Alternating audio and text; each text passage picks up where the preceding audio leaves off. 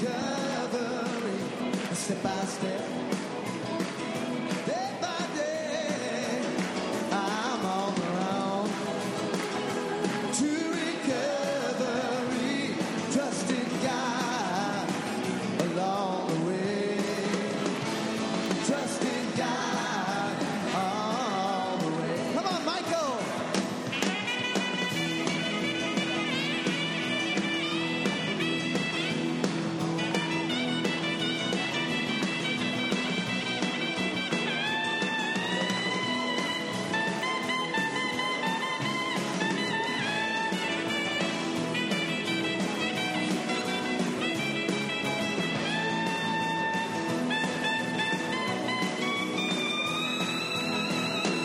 There are tears on my pillow that won't dry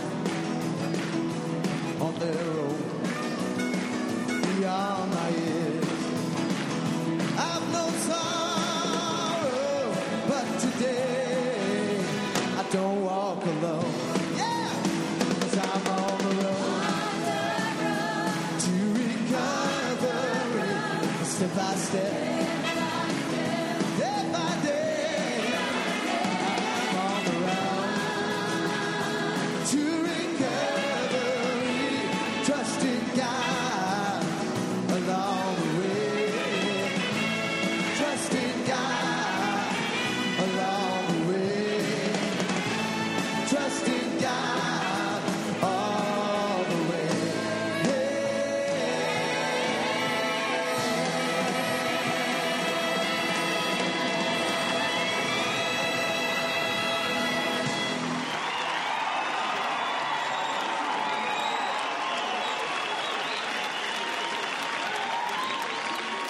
Good evening, everybody. Good evening. Welcome to the Fort Lauderdale Primary Purpose Big Book Study Group's Thursday night Alcoholics and God Speaker Step Series. Tonight, I am a recovered alcoholic, and every night, my name is Chris. Not necessarily recovered, but definitely alcoholic every night. So thanks for joining us tonight. In a moment, we're going to start our 2-minute meditation. Please take a moment to get situated. Turn off all devices that make noise or that might/will distract others. Would you take this time to get connected to God and let the craziness of the day drift away? Ask God to help you stay focused on the step study tonight. Is everybody ready? Yeah. All right. So are we, I'll see you in 2 minutes.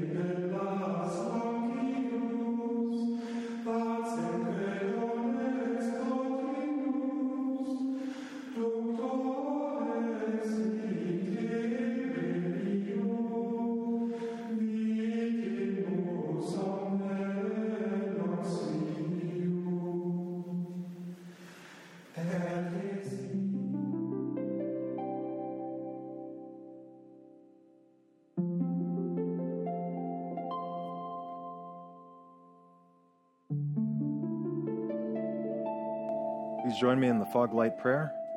God, let your love shine through me like a fog light, so those who are lost, sick, and dying can find your love through me. There is a solution from the Big Book, page 17. The tremendous fact for every one of us is that we have discovered a common solution. We have a way out on which we can absolutely agree and upon which we can join in brotherly and harmonious action. This is the great news this book carries to those who suffer from alcoholism. I've asked Jessica S. to read the Appendix 2 on spiritual experience. We read this because the main purpose of the 12 steps is to have one, so it's kind of important for us to know what one is. Jessica.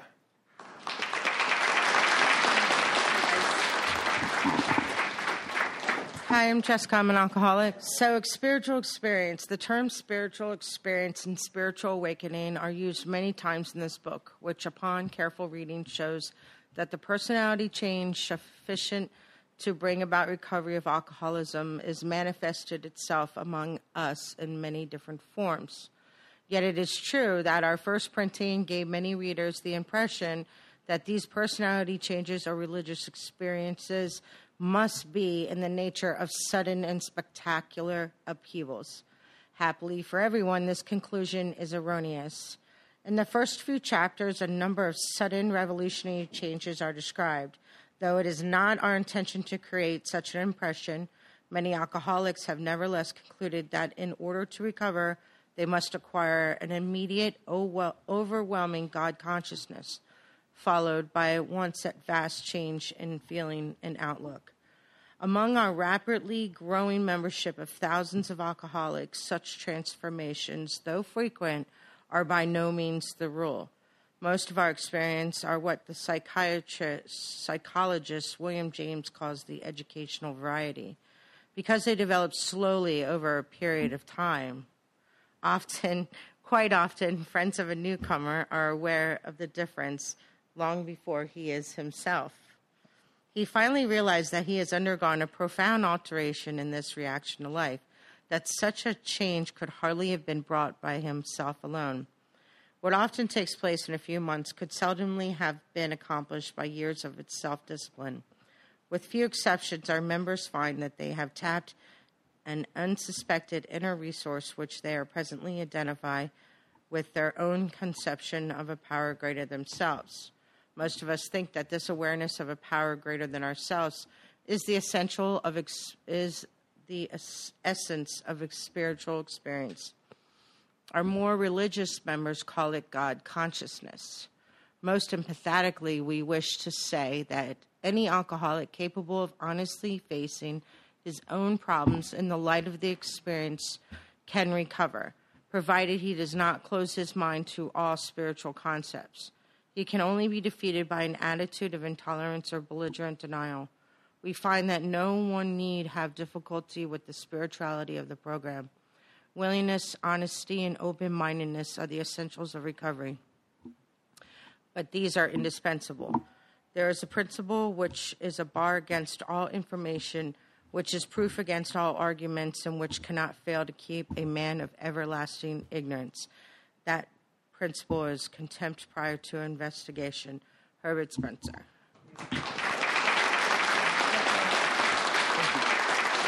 Please refrain from disturbing others by talking or constantly getting up and sitting back down. This is a tech-free meeting, so set your phones to airplane meeting mode or just turn them off.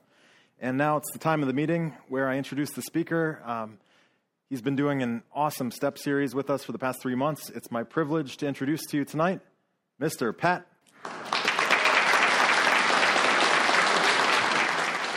Appreciate it.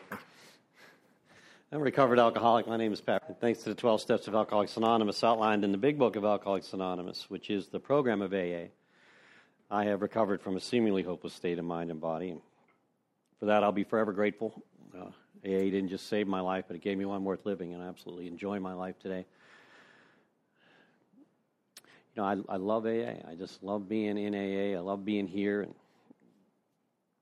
it's like, I don't know, surely when you walk into this room, you guys feel that presence. I can't underestimate the importance of the meetings for me. That's not a lot of what we're going to talk about tonight, but it's an essential part of my program. And I kind of equate it to like a pit stop in racing. You know what I mean? Like I'm racing through life, and if I don't somehow stop and get centered again, I just can't stop the wheels from turning. I just can't stop the voices, and the meetings kind of do that for me. It's kind of like pull in for a pit stop and stop for an hour and get recentered. And that's a lot of what I'm going to talk about tonight is staying centered.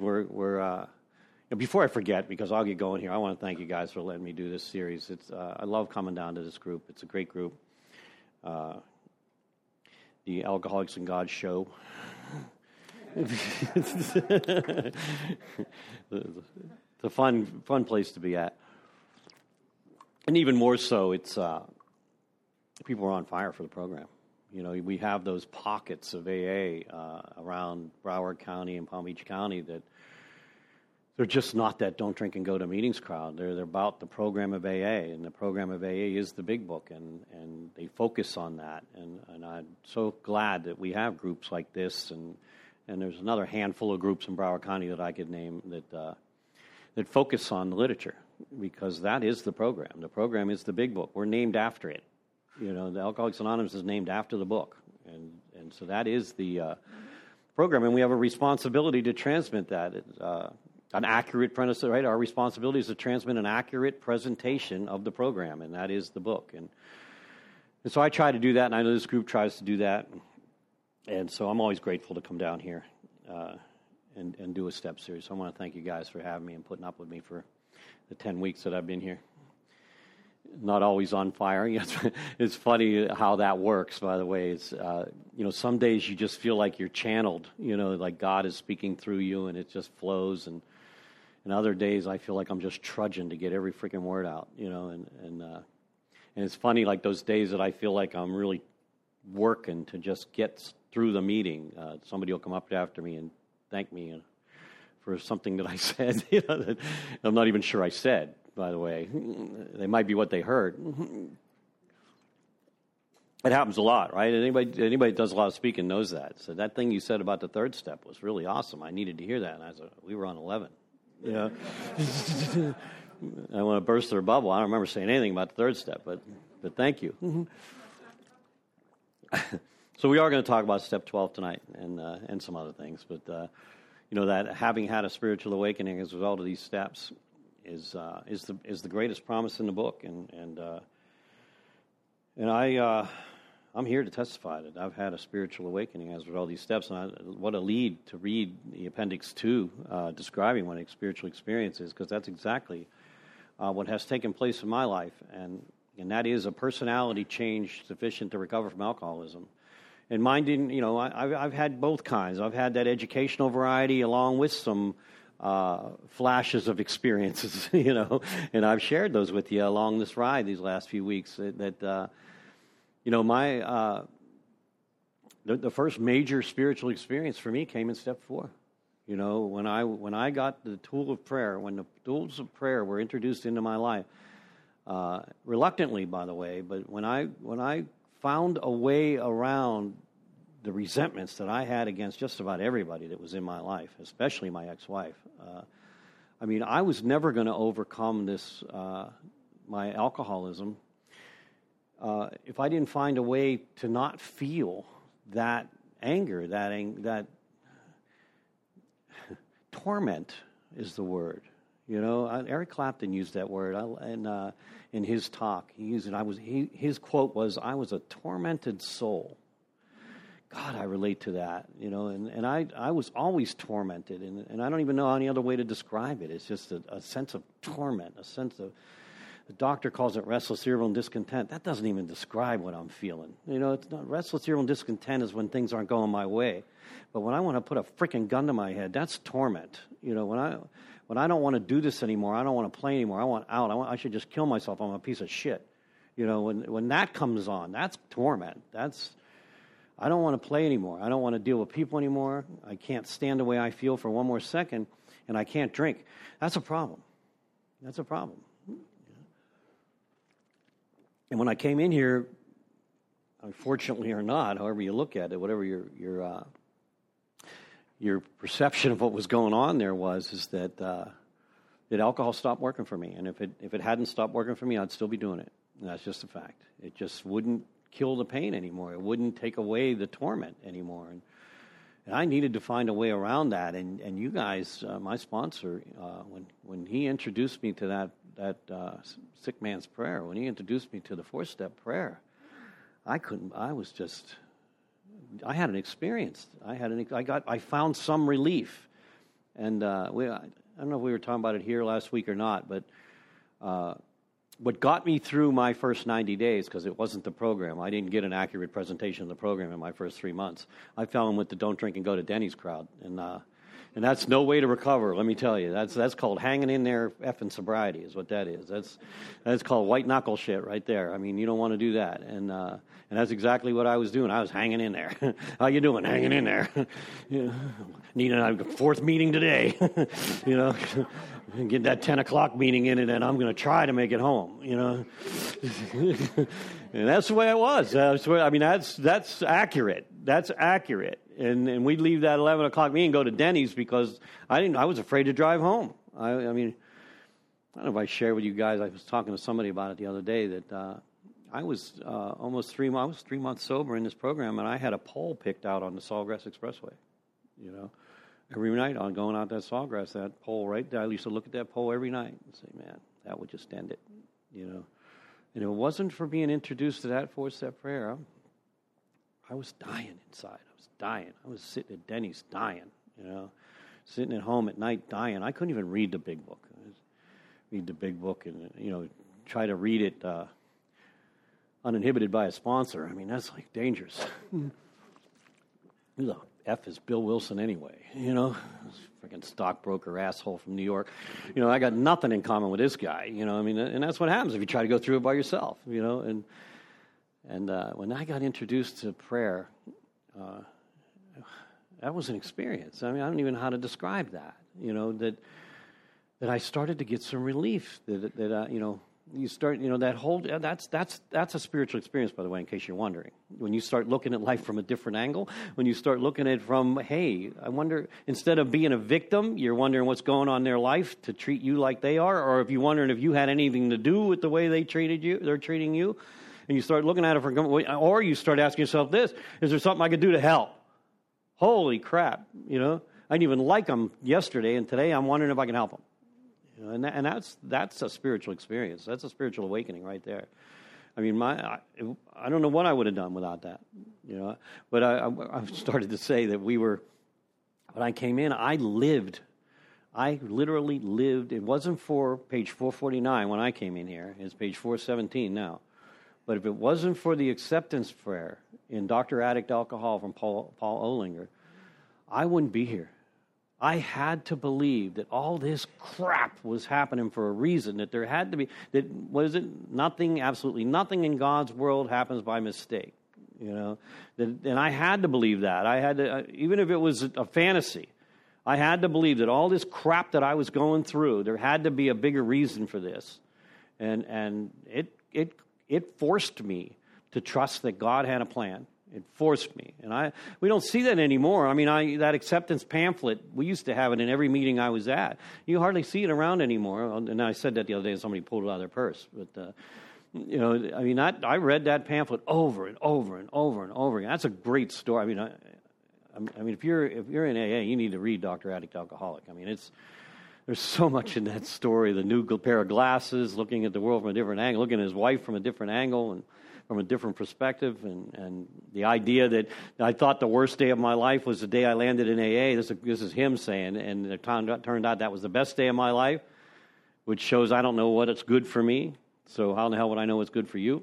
And the same, and we look at that now. We see that as you travel this road, that most things that I perceive to be tragedies are nothing more than growth experiences, or learning experiences, and you take those tragedies, perceived tragedies, and you turn them into assets, and then they become assets when we're carrying the message of AA. And my God, that was like the story in the back of the book was freedom from bondage. Praying for somebody that you hate, my ex-wife. Praying for my ex-wife for 2 weeks straight, whether I meant it or not. and it saved my life. It absolutely, I really do think that it saved my life, because I knew I couldn't drink, and I didn't think this was going to work for me. I didn't see it. I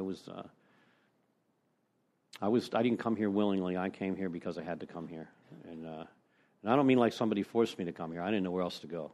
I didn't know where else to go. And I swear to God, if I had shown up at a Hare Krishna meeting or some other crazy fellowship, and somebody would have asked me if I wanted a new way of life, I'd be shaving my head. Be selling roses somewhere. I couldn't live the way I was living anymore, and these steps slowly gave me relief, and for me it was more than the drinking. The drinking was the symptom, as the book says, and I know, and I'm not saying it's not about drinking. It's all about not drinking.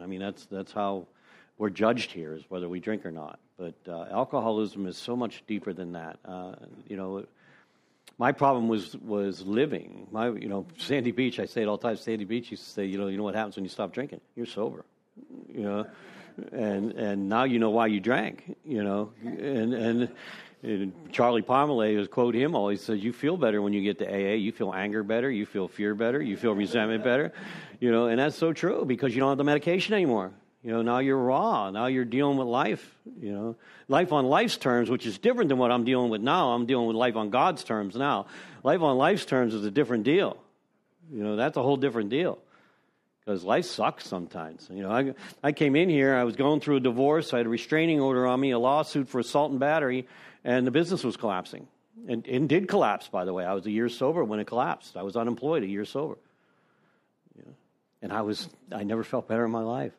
And I swear to God, I never felt, you guys gave me tools to work through that stuff. And then we find the tool for, prayer. We turn fear into courage through prayer. We have three prayers for relationships.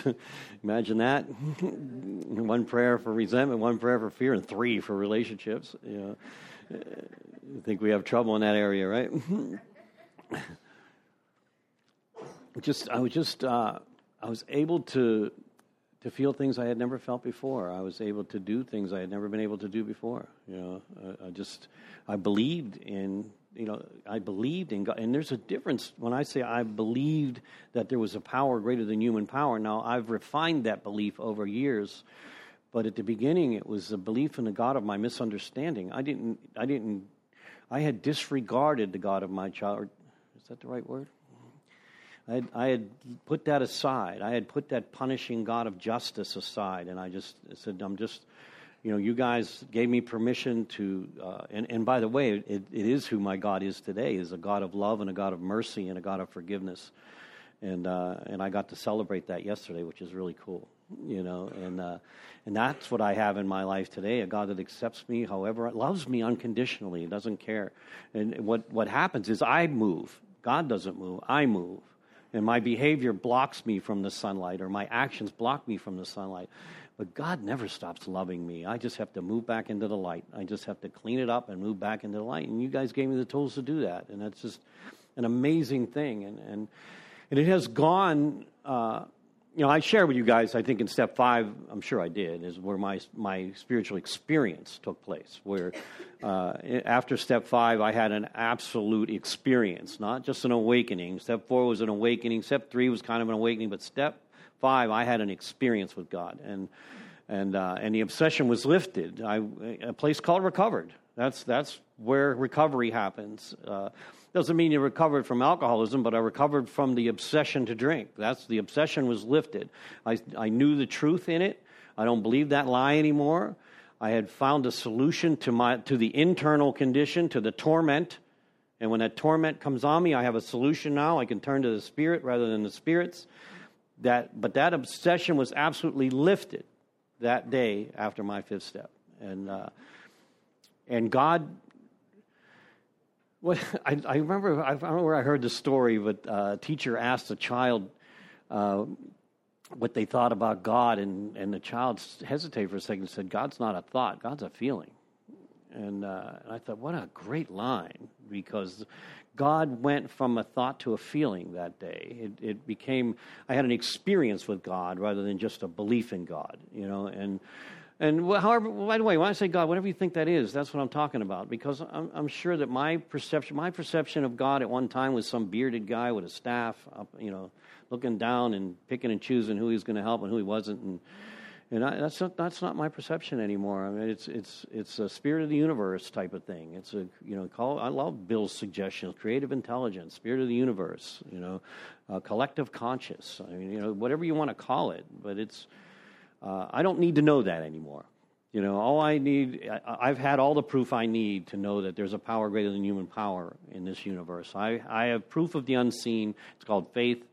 You know, I've had experiences with God. I've seen things happen that shouldn't happen. I've witnessed absolute miracles. I'm not going to go into all that, you know, but I have seen absolute miracles with my own eyes. And God went from my head to my heart. And when that happened, I began to experience God. And it's the difference between, I don't know where I heard this, but and it really hits home for me, though, but it's the difference between a child being at home alone and a child being in the bedroom knowing their parent is in the other room. You know, it's that difference feeling, you know. And that's what happened. I am not alone. I am never alone. That presence is always with me. It's always a solution. And I get to tap into that anytime I want. And, you know, you know, we'll go back to the 4 facts, right? The fact is I've lost the power and choice to drink. I can't bring into my conscience with sufficient force the pain and suffering of this morning. They say a week or a month ago in the book, but I couldn't remember this morning, you know. I mean, it was like she said she's leaving, okay, I'm not drinking. And then by 4 o'clock, I'm going, what the hell does she mean by that, you know? I don't think she really meant it. Or promise a judge, you know, you'll never see me again, you know, and then you're drunk before you get home, you know. But the tremendous fact is that we found a common solution, and that's the great news, right? The great fact is we've had deep and effective spiritual experiences, and we just read what that is. Personality change, sufficient to recover from alcoholism, sometimes quickly, spiritual experience, sometimes slowly, spiritual awakening. You know, ideas, emotions, and attitudes were once the guiding force of these men and women replaced by a whole new set of conceptions, you know, a whole new set of thoughts, feelings, and actions, you know, and from Carl Jung, you know, we know what that is. The great fact is just this and nothing less, that we've had deep and effective spiritual experience. But the central fact of our lives is that God has entered our hearts and lives in a way which is indeed miraculous. And it's doing for me what I could not do for myself. And I couldn't stay stopped. I couldn't live life on life's terms. I couldn't deal with it. You know, and the central fact is that God lives in my heart. That is the central fact of my heart. You know what I heard yesterday? It just made me think of it. I was, or not yesterday, midnight mass, Christmas Eve, which was kind of yesterday. Yes, it was yesterday, wasn't it? And, you know, we always, there's this kind of a debate from the inner circle, you know, God has entered our heart and lives, God has entered our heart and lives, right? And I heard heart and lives at the Mass. That's the first time I ever heard it. I've been to a Mass a lot of times, and I'm not trying to promote anything, but I heard them say those words, that God has entered our heart and lives, you know, and I wonder, you know, we always laugh because I think if we had the opportunity to ask Bill, is it heart and lives or heart and lives, Bill would have said yes. And so I have a theory. If you ever want to hear it, you can ask me. But that's what's happened. The central fact of my life now is my relationship with God. That is the central fact of my life, and I'm proud of that. I'm not embarrassed by that. I'm not embarrassed to say that. Anybody that asks me what's the most important thing in my life is my relationship with God. I'm not telling you that hasn't moved back and forth a little bit sometimes. You know that I don't get caught up in some of the fudge of life. You know, it's just true. You know, it just happens. And if you haven't heard the fudge story, then you won't get that. But you know, I'm constantly in touch with God all day long. Now, I'm sicker than most, so I need a lot of help. because I can get caught up in my head and just go off on tangents, days, weeks, months. I mean, it wasn't for that relationship, and I would have to figure it out. Anybody like that, where they just got to figure it out? You got to figure it out. I need an answer. Like, I got to figure this out, and I don't have to figure it out anymore. It's yours. I'm done. Mentally torturing myself. When I'm done, and it has to be. And we were what, Tim Collins. Is that what we've? Jim Collins, we found that we were trying to figure out. I've heard the line, and you've all heard it, right? That good is the enemy of the best, right? And we were looking to see who that quote came from, because I thought it was an Edison or somebody really important like that. Apparently, it's Jim Collins. Everybody knows him. Good old Jim. Huh? Tom Collins. I was going to say Tom Collins, but I didn't think it was appropriate. That's what came to my mind at first. It was Tom, and then Tim, but it's Jim. Yeah, but and that's so true, right? I mean, it's like I've witnessed this week, and this is so on my mind that I have to talk about it. I have witnessed 2 times this week relapses from good. That what AA has blessed them with took them out. Now, I know that sounds odd, but the gifts that AA gave them took them out because something had to give, right? And what happens is, and it happens for all of us, when we stay on this beam and God is the central fact of our lives, and people see that there's something inexplicably different about us, and we show up with a glow, with a light, we attract relationships, and we attract jobs, and we attract good. It's just a frequency. I'm a big frequency guy, and when you're putting positive frequencies out there, good things happen. And even the bad things that take place, or the perceived bad things that take place, we make something good out of it. We make it a learning experience, and we just become very positive people, and people want to be around us. And so, we've always wondered why people ran from us. But we had to force relationships, right? And so what happens is you get the relationship, you get the relationship together, and the material starts to come. You get the job, and then something's got to give. It seems like the priority. We start to worship those other things. The things that have blocked me from the sunlight of the Spirit from the very beginning. Because we found out at the beginning that God has always been present. God has always been within. Call it your conscience, call it your soul, call it common sense, call it whatever you want to call it. But God has always been there. It's that I have worshipped other things. And I have made conscious decisions to separate from that because my principles didn't align with that. We talked about that briefly last week, right? When the alcoholic can't live up to the principles, they lower the principles. They don't change their behavior, When they can't live up to their goals, they lower their goals. They don't change their behavior. Normal people change their behavior to meet the goals or change their behavior to meet the principles. But we do the opposite. And at some point, we have to consciously separate because we're medicating with other things. We're worshiping other things. And so we begin to worship the relationship. We begin to worship the car, the house, the job, the little good stuff that's coming. And something's got to give. And what do we cut back on? We don't say, well, no, I need to put that relationship on the back burner. I need to not spend as much time in that relationship and stay focused on the central fact of my life. I need to not work so much. I need to cut back on that work thing because it's interfering with some meanings. And I'm not saying we can't find some kind of balance in there. But boy, we're not good at balance. We're not good at balance. Most alcoholics are not good at balance. Most real alcoholics are not good at balance. And what happens is I start to worship the relationship. And instead of focusing on what brought the relationship in my life, I start to obsess about I might lose the relationship. I wonder why she's talking to that guy. That's bullshit. I just posted something on Facebook. She didn't even like that shit.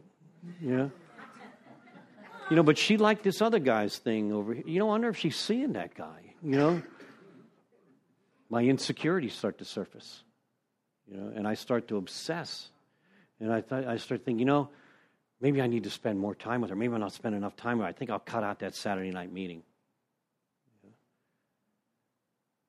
You know what? We need more money. I think, you know what would make us all happy? We need to buy a house. We're living in an apartment. We need to buy a house, maybe get a nicer car. So you know what? I'm going to start focusing. I've always wanted to work in recovery. So I think I'm going to do my day job, and I'm going to do some halfway house stuff at night. I'm going to work on treatment on weekends. These are real stories, by the way. I'm not making this shit up. These are real stories, right? These are guys. This is what I go. This is what you hear when you're sponsoring guys. And I think since I'm working weekends, I got to cut out that worship thing. Got to cut that out on Sunday. Can't do that no more because I got to work Sundays now. One of them was at a we got together trying to sort that all out. The other day, one of my guys, right, comes to my home group. I look around, he's gone. What the hell happened? And we got good reasons. I mean, they're legitimate reasons, right? So what happened? We just got done talking at Starbucks. We went to the meeting. You left the meeting. Oh, man, I'm just exhausted. I've been working day and night. I just couldn't. Legitimate excuse for him, not for me. Yeah. So what happened? How come you're not coming to the Wednesday night meeting anymore? Man, I had to find some balance in that relationship, and like she's complaining, we're not spending enough time together. Something got to give. So I figured I'd cut that Wednesday night meeting out. I'll just do the Tuesday and Friday meeting and spend more time with the relationship. And it happens both ways. Yeah. And we start what the gifts that we got start to take us away from what gave us the gifts. And we start to back away. Yeah. That's why when we were talking last week, and I did 10 and 11 a little bit different last week. That's why that design for living is so freaking important in my life. To keep that priority, keep that central fact, keeping God the central fact. Because if the girl or the guy becomes the central fact of your life, you're in trouble. If your job becomes the central fact of your life, you want to know what the central fact of your life is? What are you thinking about the most? What are you thinking about the most all day long? That's the central fact of your life. You worried about money? That's the central fact of your life. Worried about what he or she is doing all day? It's the central fact of your life, and in God. It will take you out. It will take you out. And first thing we disconnect from is the fellowship, the home group. First thing we do, disconnect from them. Because they're full of shit anyway. Always telling me what to do. Now, they got you sober, but now they don't know shit. I'm so much smarter than they are now. I'm so much more recovered than when I first got here. We disconnect there. And what happened? We stop praying. We put prayer on the back burner. We just don't have that constant reminder, that pit stop anymore. We're not doing that pit stop anymore. So we forget. I'm a little too tired to pray tonight. I prayed because my life depended on it when I got here. And now I'm already in bed. Now I got to get out of bed. Get on my knees. It's a lot of work. I think I'll just pray from here. No longer bend my will. Next thing you know, we're up in here, pissed off. When I first got divorced. I mentioned last week that I ended up getting divorced 15 years sober, and after I weathered that storm and had another experience in the church, I decided that what I really belonged with was a woman in AA, And let me go to the dented can aisle and find a relationship.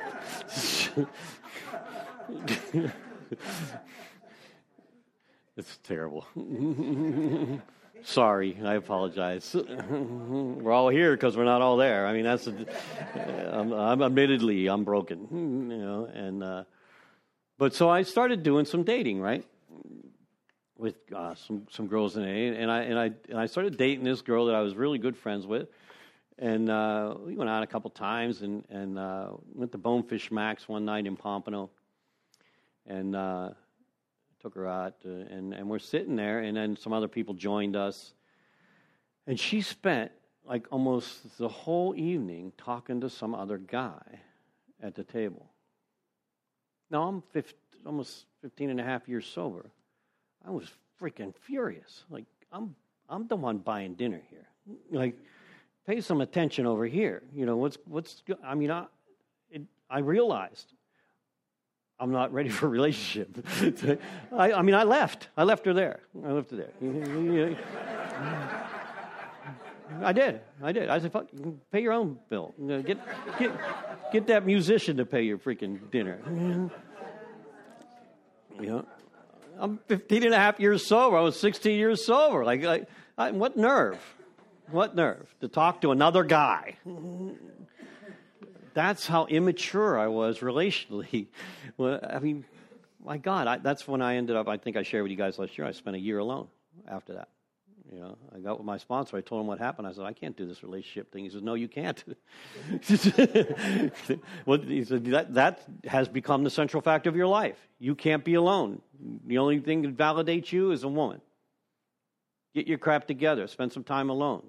Get your relationship with God together. And then maybe you'll have something. Maybe you'll become the right person instead of find the right person. Imagine that, you know. And that's kind of what happened. I spent a year by myself, and when the right relationship entered my life, I wasn't looking for it. I was fine. I was fine. I didn't need it. I had cultivated a relationship with God over almost a year. And I was all right. It was the first time in my life, by the way, that wasn't the central fact of my life. From age 13 on, that was the central fact of my life, right? Get a job, get a car, get laid. I mean, that was my whole life, you know. I thought that's what it was all about. And then get married.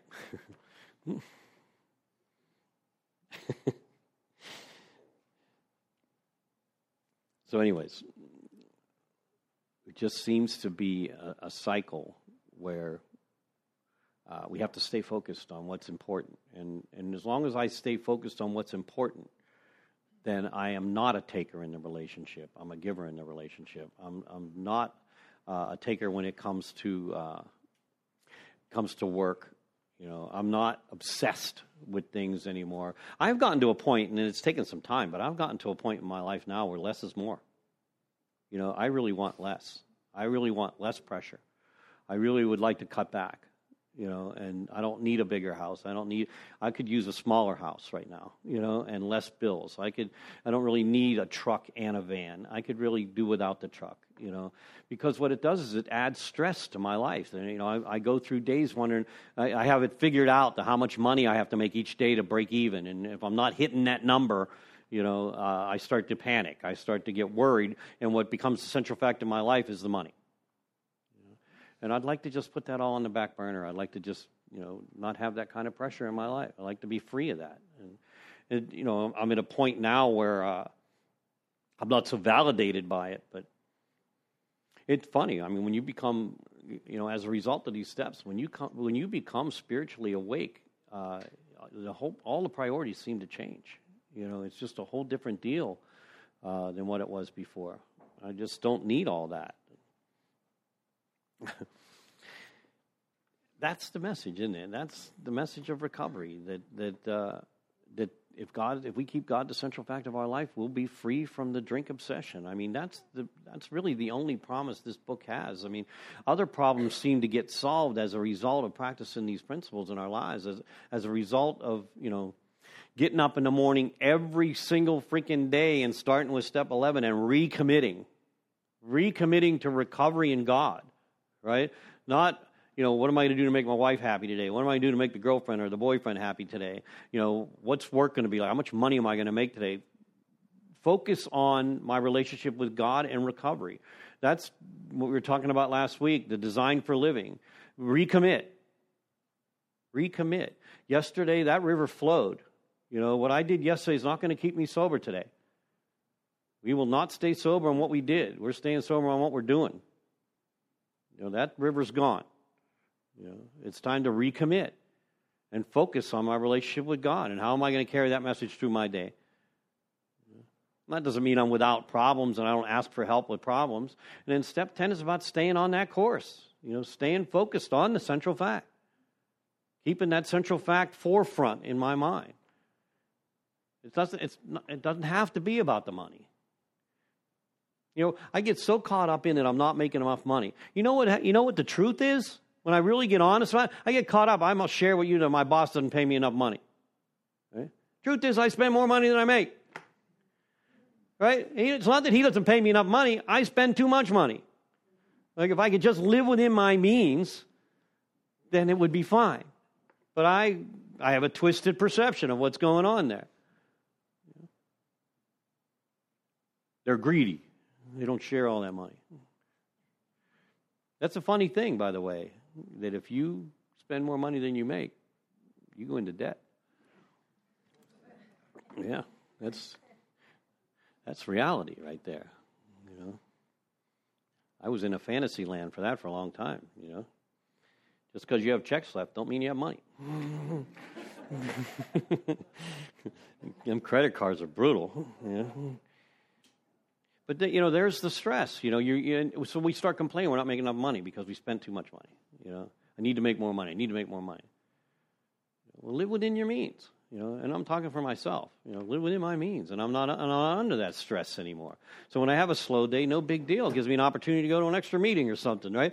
I get done the other day, and I'm done at 11 o'clock. I only had a couple jobs to do. Thinking, hey, there's a noon meeting right up the street here. Let me go catch that meeting. Another pit stop. Right? Maybe there's somebody there I can help. What if idea? You know, that's just. I love the meetings. And look, I think they're necessary. You know, Alcoholics Anonymous meetings will not treat alcoholism. You will not get sober just not drinking and going to meetings. But let me tell you this: alcoholics that don't go to meetings, they don't do well. They just don't do well. It's just like I said, to me, it's like a pit stop. It's like a breather. It's like a safe zone, you know? Like all the crap stops for an hour. Or usually it's a half hour before, an hour, and a half hour after for me. Sometimes dinner. You know, I get that breather. As soon as I walk in here, I feel the presence. And I call that a collective consciousness, you know, where two or more are gathered in the name of recovery. And I'm telling you, there's a power there, you know. And as soon as I walk in, I feel it. I feel it. I find a sense of relief as soon as I walk into the meetings. I love the meetings. I absolutely love going to meetings. I don't care what's going on. I don't really care who's speaking. I don't care. I mean, I don't really usually need a meeting. I just love being there, you know. I just love being in them, you know. I'm no longer hanging in there, you know. I'm not hanging in there. I'm not struggling one effing minute at a time to stay sober. You know, the meetings aren't keeping me sober. They help. They're part of it. They're part of that three-sided triangle. They're part of that stool. That three-legged stool. It's difficult to sit on a two-legged stool. It takes all three sides of that triangle to make it complete. The recovery process, the fellowship, and the service, all three sides, at one time or another, sometimes have saved my life. You know, there's no doubt about it. And that's the message we carry to the alcoholics. You know, I can't even see that clock. What time is it? 5 till. That's the message. I mean, AA really. I mean, the program of Alcoholics Fellowship has a ton of messages, but the program of AA only has one message, and that's having had a spiritual awakening as a result of these steps. I mean, that's really our only message. The fellowship has a ton of them, you know, and that's the message we carry, and we are the experts. You know, having had a spiritual awakening, we carry this message to the alcoholic. You know, it used to say in the original, you say to others, especially alcoholics. In the original manuscript, we carry that message to everybody. You know. How it works we read today talks about just alcoholics, but you know that's not the case. We show up everywhere. We need to carry it everywhere. We need to show that we're recovered everywhere. But that's our gift, right? I mean, our gift. I think I brought I grabbed a couple papers when I left the house for a reason. That our brokenness, has become our greatest asset. How cool is that? Right? That our shared suffering has become our greatest asset. That we are the experts on recovery from alcoholism and drug addiction. I mean, that's just the deal. You know, that our greatest asset is our defects. Where else does that happen? Where else do you share your brokenness and your defects and it help other people?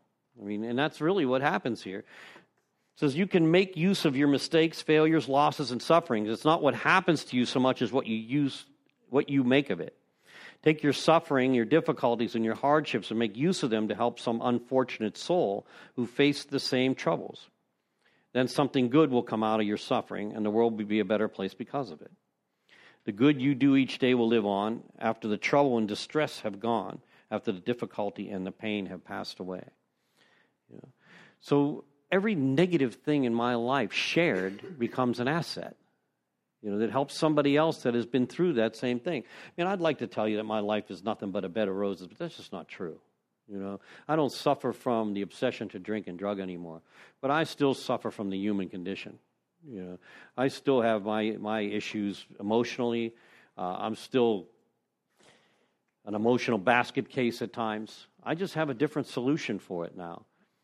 But where else do you get to share that, how broken you are, and people applaud afterwards, right? Like, you can be a total F-up and come in here and share that, and everybody goes, thank you so much for sharing that. You helped me so much, you know. It doesn't happen anywhere else, you know. I mean, look, we're judged by not drinking. That's how we're measured here, is by not drinking, but it's so much more than that. It's so much more than not drinking. You know, hell, I mean, it seems as though it's sometimes that half measures do avail us something in these rooms, right? I mean, we look around, we see people that don't practice these principles in all their affairs, and they get something.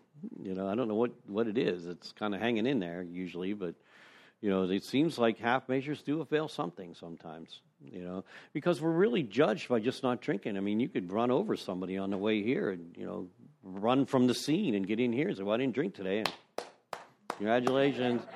Good job. You know, good job. You know. And we see it. I mean, we see people who lie for a living. We see predators come in and out of these rooms, you know, but they don't drink, and they're winners, supposedly, you know.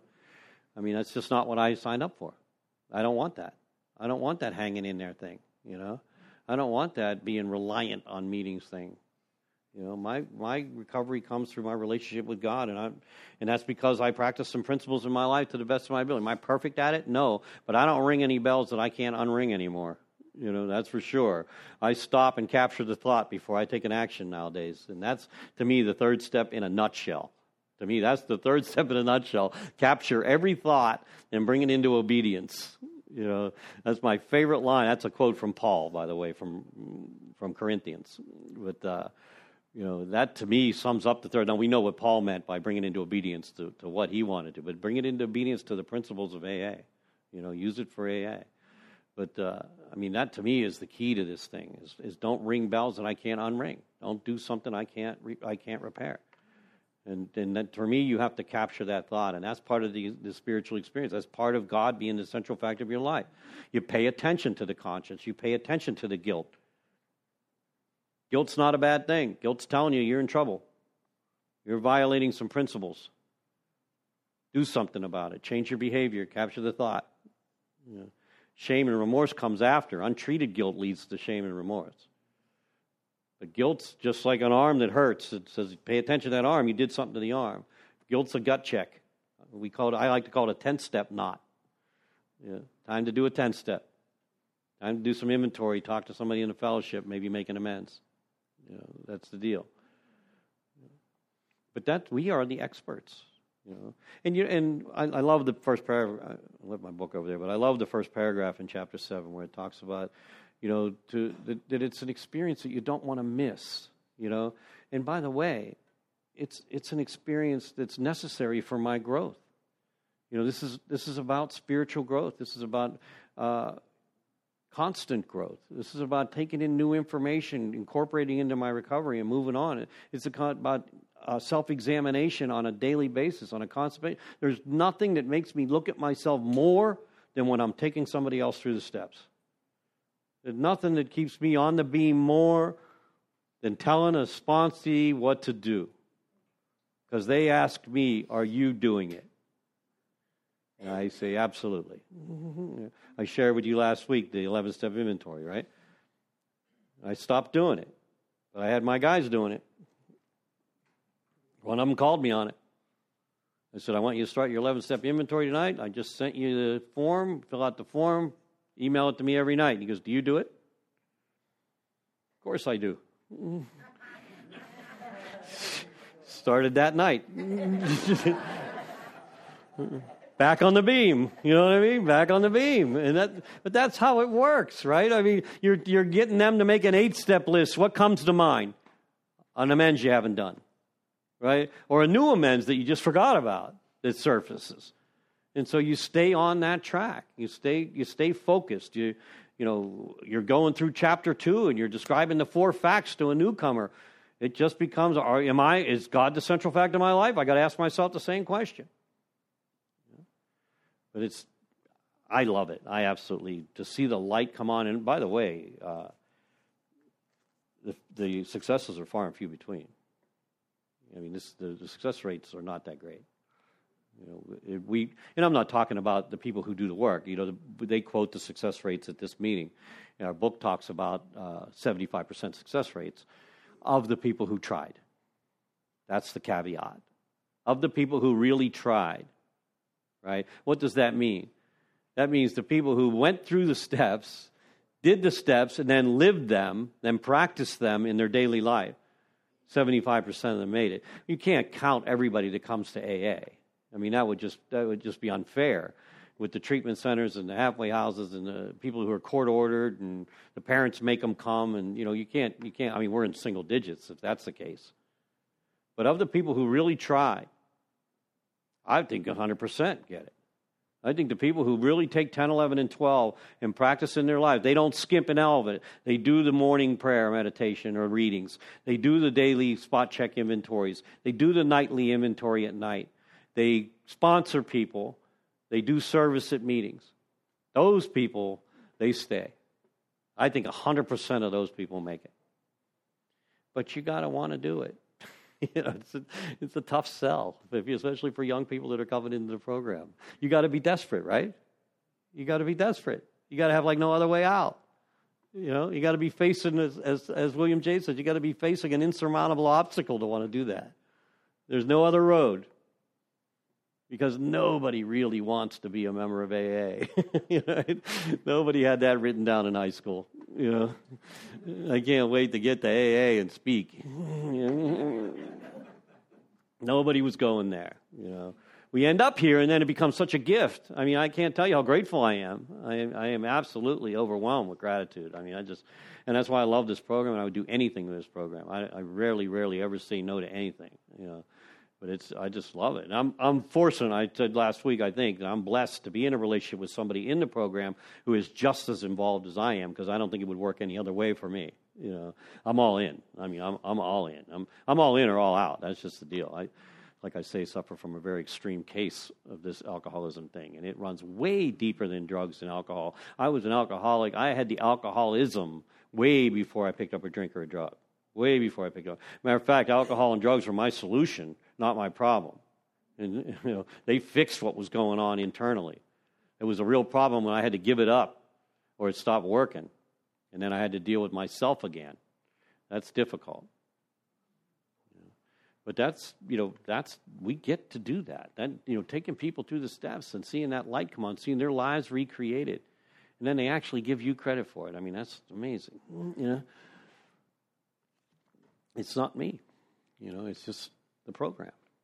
The program is just miraculous with how it recreates lives and puts families back together and gets people back on the right track. But like I said, I see it all the time. I'm working with a guy, and he got a job in the computer industry. Got his kids, got a relationship with his kids back. 3 days before Christmas, picks up a damn crack rock. Because he got too busy with work and the kids, and moved away from his support group. I'm going to do this. I got this. God, watch alcoholics when they say, "I got this." And I'll tell you, we got good reasons. Alky speak is amazing. The Alky rationalization is amazing. How they come up with excuses that are so good you can't even argue with it. You go, yeah, that's true, yeah. But you're going to get high. No, I got it. Watch Alkies when they say, "I got this." Because I'll tell you what, I ain't got this. I got it when I got you in my life, and I'm sponsoring guys, and I'm doing what I'm supposed to be doing. I got it. And it's a constant growth. It's that constant growth in that relationship. It's seeking more. What becomes the addiction now is more God, more spirituality. I want to feel better, A friend of mine, Ben T, always talks about, and Bill talked about it in his later talks about divine dissatisfaction is what it becomes. And you just are never satisfied. You just always want more. I always think I should be doing more. And that's the difference between life on life's terms and life on God's terms, right? Here's what life on life's terms sounds like to me, is that, I don't have everything I want, but I'm okay. Life doesn't treat me fair, but I'll deal with it. I have tools to deal with it. I like a nicer house, but, I'm okay. My car is a piece of crap. I'd really like another car, but, whatever. Life on God's terms is this. I don't do enough. I need to do more. I wish I could help more people. That's life on God's terms, because that's our job now, is to be of maximum service to others. What Bill's saying in his story, we'll never survive the low spots in life unless we live a life of self-sacrifice and service for other people, because we suffer from alcoholism.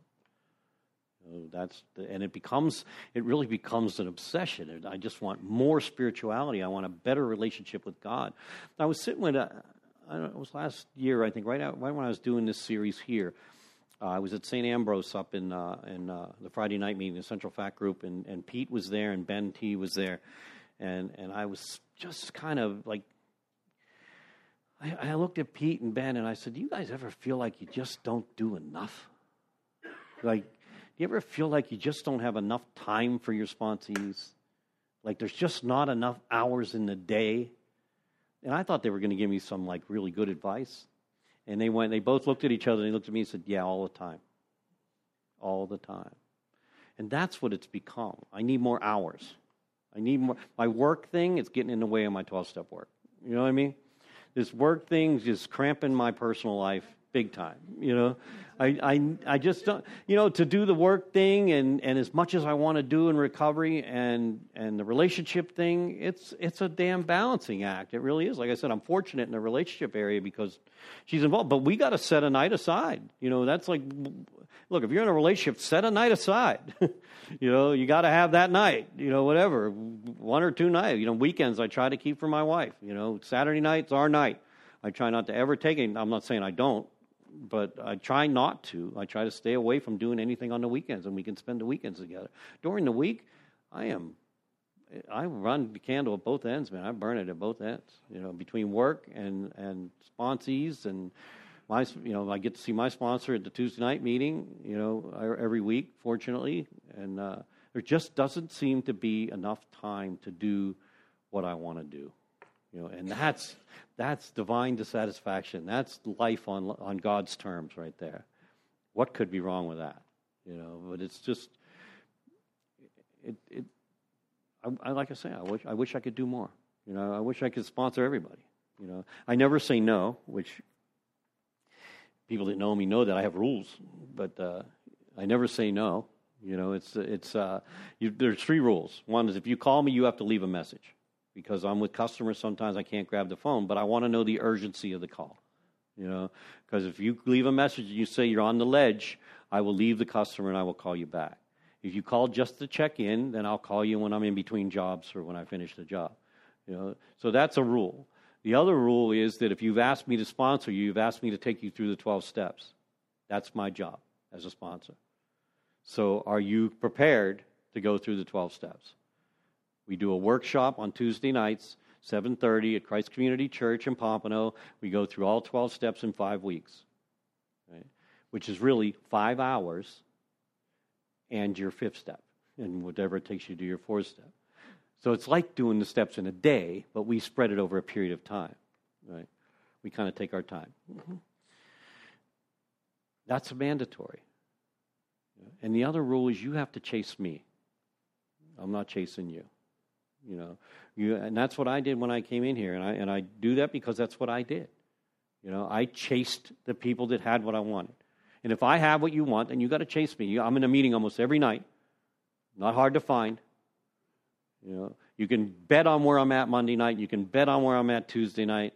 Wednesday night, I'm going to do a 9-month commitment at a big book study coming up in February. Thursday nights, I'm here or some other step series. Friday nights, I'm at a particular place in Pompano. I'm not hard to find. I'm predictable. So if you want to talk, meet me at one of those places. If you need somebody to go have coffee with you 2 or 3 times a week, I'm not the guy. Just bring the coffee to the meeting, and we'll have it before the meeting or after the meeting. And that's not saying that I won't meet you at Starbucks or something, but that's just the deal. I'm busy, So if you want what I have, then there we go, And that's just how I sponsor people. And if you can do that, I never say no. And it kind of works itself out. How many guys you sponsor? And one of my favorite lines, I think it was Kent C. that said it from Ohio years ago when we were, or last year or 2 years ago. He was at Stewart. They asked Kent said, when people ask me how many guys I sponsor, I said about half of them. And that's true. That is true, right? I mean, the squeaking wheel gets the grease. I really don't know how many guys I sponsor. I can tell you how many I actively sponsored today, or how many I actively sponsor in a week. But most people that ask you to sponsor them, they don't call you. I call them the first time because that's what my sponsor did for me. He broke that ice and he made the first call because I know how difficult it is to make that call. So and that was, I probably wouldn't have called him had he not called me, and now I owed him a call, and so I do the same thing. But the book's outlined to take people through steps. I mean, it's just simple. Your story is your biggest asset. You're hoping at some time when what the chapter 7 is not dated in the 12-step call area. It's dated in a little bit on how we find people to help. We don't have to go chase them anymore. They come to us. But for the most part, it says share your story with them. Let them share theirs. That identification process that the book does with Bill's story. And you hope at some point to going, yeah, I did that. Yeah, that happened to me. Yeah, I felt like that. And boom, the bond is made. And now you can share your solution to them. What's it say? Stress the spiritual feature freely. It doesn't say anything about hiding the fact that this is about God. Because if you can do it without God, then you're in the wrong program. If you could do it without God, why would you be here? That's a good question, right?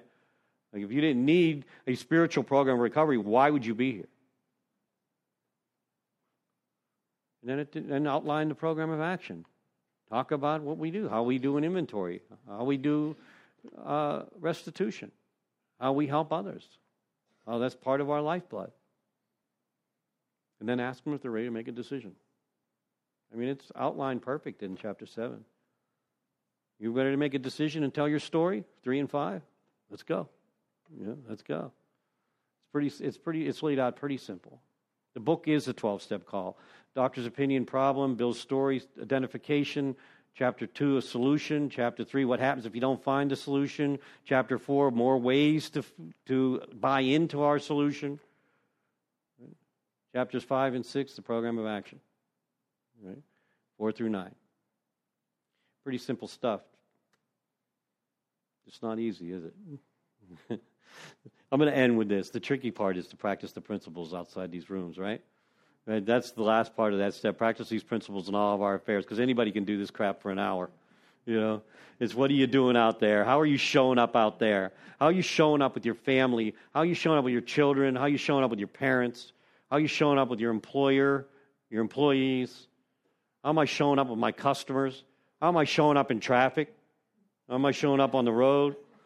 I'm going to end with one quick story. It's my favorite story. When Brian was taking me through the steps, he was telling me that he was going under the Sawgrass Expressway, and this guy in a van cut him off, right? And he was so pissed off that he started chasing this guy down the Sawgrass Expressway. He said the closer he got to the guy's van, the more it looked like my van. And he said, I think I'm chasing my sponsee down the Sawgrass Expressway to kick his ass, right? I never forgot that story. We represent AA. I have an AA symbol on the back of my vehicles. Take it off if I'm not going to represent. I have an AA symbol around my neck, a small one, just because I love when people recognize it, and then we have this bond. It's like seeing a big book in somebody's house, right? When you walk in, damn, you're a friend of Bill's, It's just this excitement that takes place when that happens. But if I'm not going to represent it, then take it off. I can't be giving people the finger and have that AA symbol on the back of my biggest fear is that I tailgate somebody into the meeting, right? And the next thing, or I give them the finger and I'm at the podium and they're sitting right there in the meeting, right? I'm talking about spiritual principles after I just told them to F off on the way in, right? It keeps me on the path, One of the things that those symbols do, I represent a couple fellowships on my truck, And if I represent them, then if I'm not going to represent them, I should take them off the truck, But I try to do the best I can because I may be the only big book that somebody ever sees. Thanks for letting me do this series. Thank you.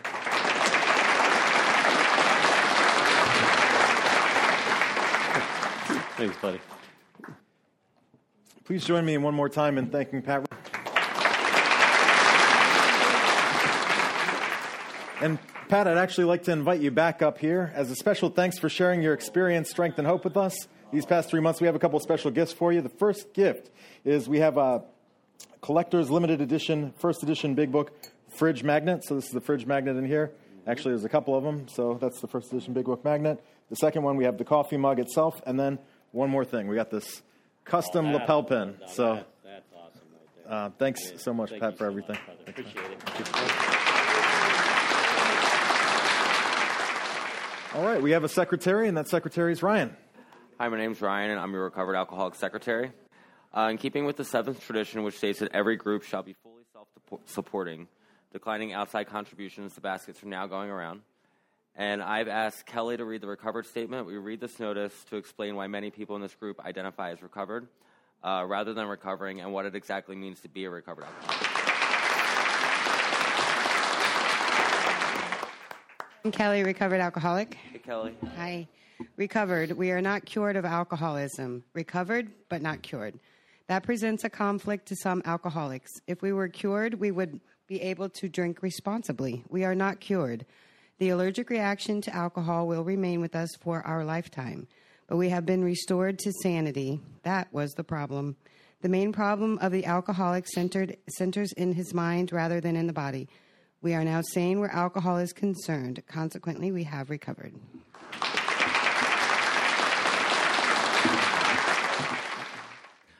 (1940s style big book sponsorship from forward to the second edition of Alcoholics Anonymous. Of alcoholics who came to AA and really tried, 50% got sober at once and remained that way. 25% sobered up after some relapses, and among the remainder, those who stayed on with AA showed improvement. What we've seen, felt, come to believe, and experience is that God has not changed over time, and neither should the sacred approach back into his loving arms. The statistics above suggest a 75% success rate. Can I see a show of hands of recovered alcoholics? Awesome. And then does anyone in the room need a sponsor? If you could raise your hand. We got someone back there. So awesome. So yeah, if just see any of those people that just have their hand raised, and we can help get you back to God. Also, it's the last meeting of December, so we'd just like to celebrate anybody that had an anniversary in the month of December. So if you celebrated a year or more in the month of December, if you want to raise your hand. Awesome. Just stand up and... So what's your name and how many years? 18 years. Yes. Recovered alcoholic Steve, 10 years. Jonathan, 2 years. Just alcoholic 9 years. Alcoholic 1 year. 3 years. 3 years. Awesome. Also, if you're interested in contributing but just don't have cash, we do swipe as well. So you can just in the back if you wanted to do that. We have a couple announcements. So next Thursday we have Doc H starting a new series for us. So we're really looking forward to that. So definitely come out and check that out because it should be really great. Also, February 1st is going to be AA's Got Talent. So if you're the best singer at your halfway, you should probably go out for that. But you also see Robert up at the front here because he's got tickets for that. So if you're interested in getting tickets, you can see Robert. I think that was pretty much it for announcements. Please join us Monday nights for our Big Book study meeting where the book comes alive. The fellowship starts at 6:30 and the Big Book starts at 7. The Big Book study starts at 7:15. And then we have CDs, mugs, large print big books, little red books, big book dictionaries all for sale on the rack up here. So if you're interested in any of that, you can see any home group member. And we meet every Thursday starting promptly at 7:15. And we ask that you be courteous and ready to begin at the sound of the bells. Oh, and last announcement, so the 75-foot no smoking, vaping zone out front of the church. Basically, just don't smoke in front of the doors of the church. Go all the way down. There's buckets set up, and that way you can throw your cigarette butts in it, too, and kill two birds with one stone. So thank you. That's all I've got, and I'll see you next week. We have tonight's session and all the past speaker podcasts online for free at alcoholicsandgod.org. I'd like to invite everybody to our Monday night Big Book study. Those who wish to thank tonight's speaker, please line up down the center aisle. Let's close with the Lord's Prayer. Our Father, who art in heaven,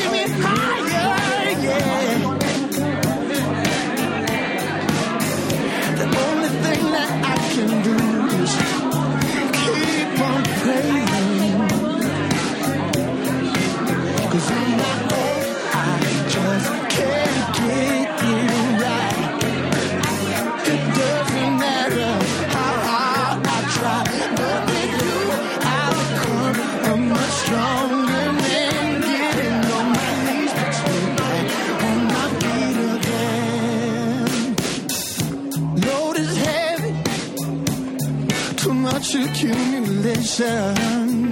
Yeah. These possessions that I have amount to nothing at all. And I am willing to hand over every one of them, 'cause they won't profit me anything in the end. On my own, I just can't get it right. It doesn't matter how hard I try, but with you, I become a much stronger man. Getting on my knees puts me back on my feet again. Getting on my knees puts me back on my feet again. Never again will I wander without you alone in the wilderness. No, I won't. Will I offer to you anything less than my very best? Oh, Jesus, never again, never again. Now that I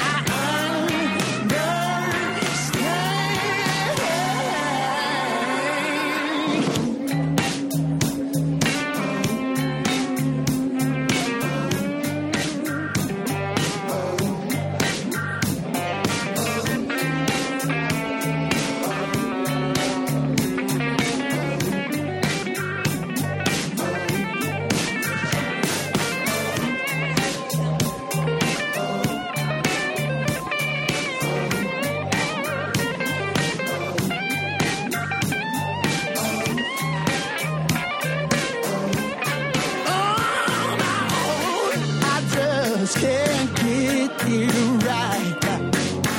It doesn't matter how hard I try, but with you I become a much stronger man. Getting on my knees puts me back on my feet again. On my own, I just can't get it right. It doesn't matter how hard I try, but with you I become a much stronger man. Getting on my knees puts me back on my feet again. Getting on my knees puts me back on my feet. Getting on my knees puts me back on my feet again. Yeah, yeah, yeah.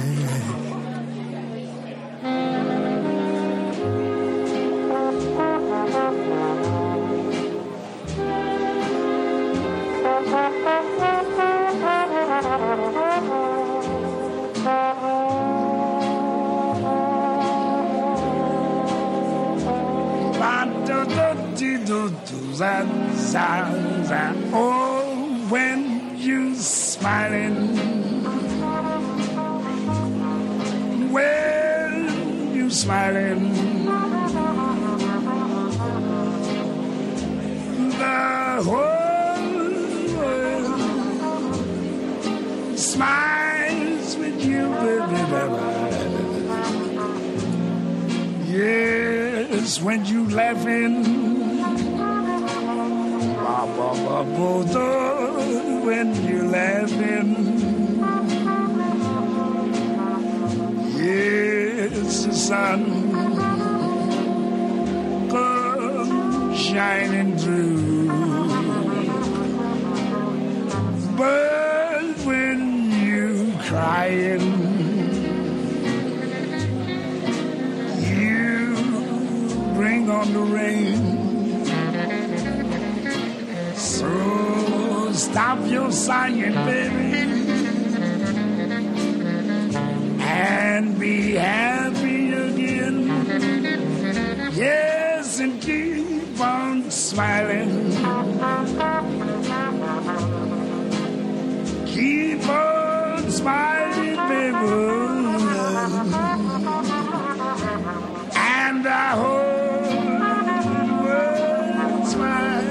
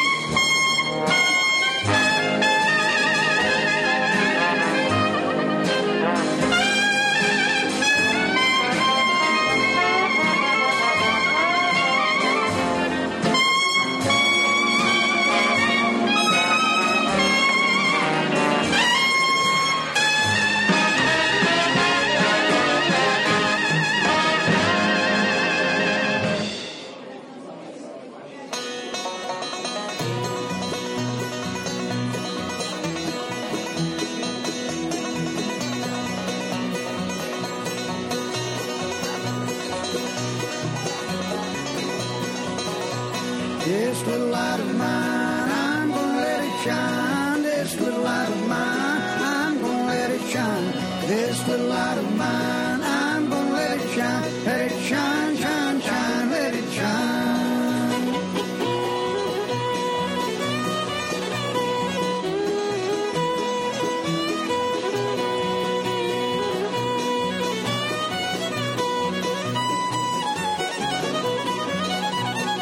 Everywhere I go, I'm gonna let it shine. Everywhere I go, I'm gonna let it shine. Everywhere I go, I'm gonna let it shine. Let it shine, shine, shine, let it shine. This little light of mine, I'm gonna let it shine. This little light of mine, I'm gonna let it shine. This little light of mine, I'm gonna let it shine. Let it shine, shine, shine, let it shine.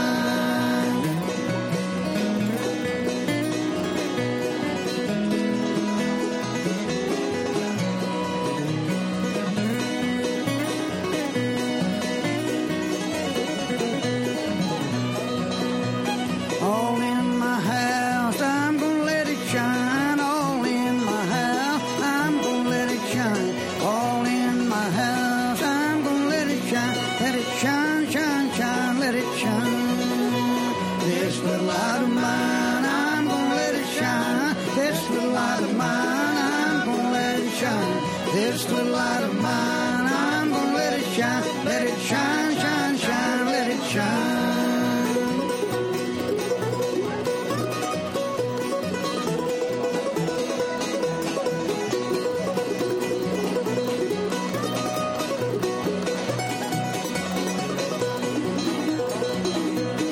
Out in the dark, I'm gonna let it shine. Out in the dark, I'm gonna let it shine. Out in the dark, I'm gonna let it shine. Let it shine, shine, shine, let it shine. This little light of mine, I'm gonna let it shine. This little light of mine, I'm gonna let it shine. This little light of mine, I'm gonna let it shine. Let it shine, shine, shine, let it shine. All right, Michael Chase, here's that song you've been asking me for a million years. I finally pulled it out the corners of my mind, and here you go.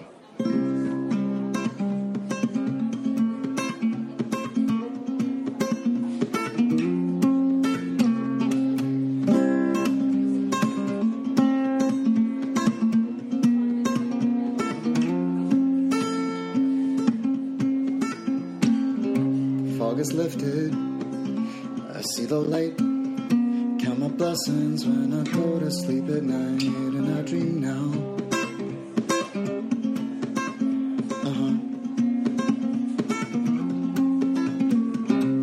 Fear has left me and I'm standing tall. A pile of bricks now lies where once there stood a wall that I hid behind. For all this time, sometimes it takes a burning bush or a great white light to set you right.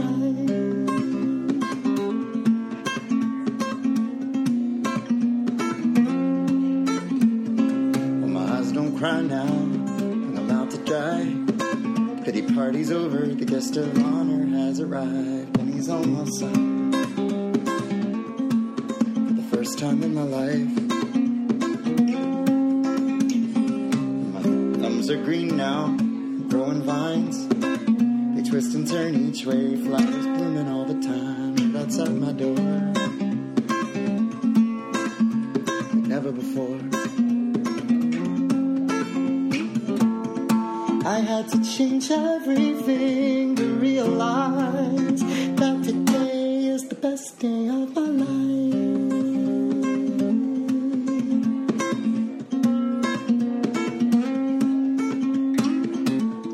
This broken man had traveled far and wide through the great divide, through his own heart, yeah. Well, I have a life today when it give away and it's just about to start.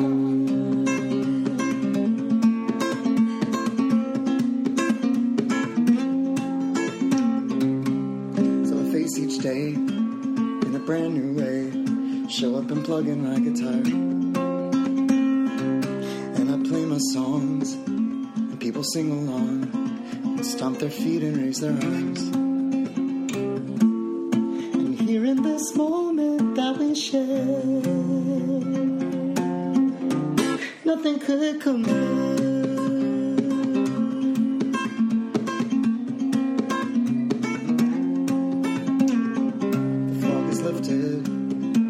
The light, count my blessings when I go to sleep at night, and I dream now, yeah, I dream now, and everything's alright. Oh man, going on 10 years old that song is. God bless. I love you, Mike Chase. Bye.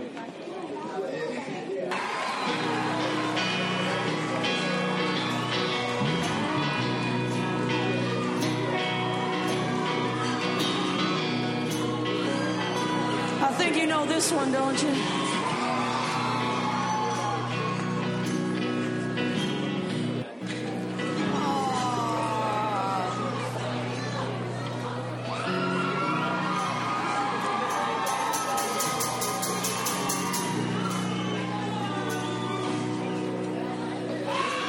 Lord, shine a light on me tonight.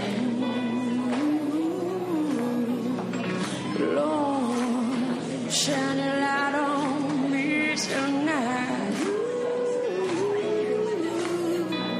There ain't no place for a woman like me. My hands are dirty, but my soul is clean. So Lord, shine a light on me tonight. Say these feet has fallen and go. Work these hands right down to the bone. Work these hands right down to the bone. I've worked so hard for someone I don't know. Watch these walls be bought and sold. So Lord, shine a light on me tonight.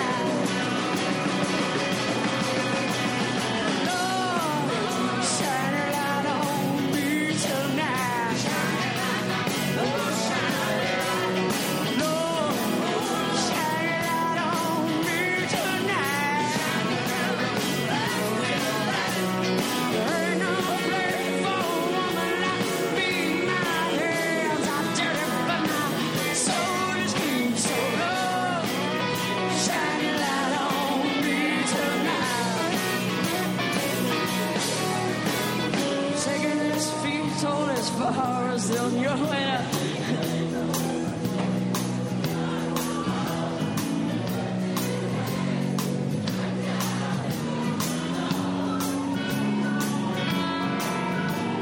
See, I once was young and free, baby.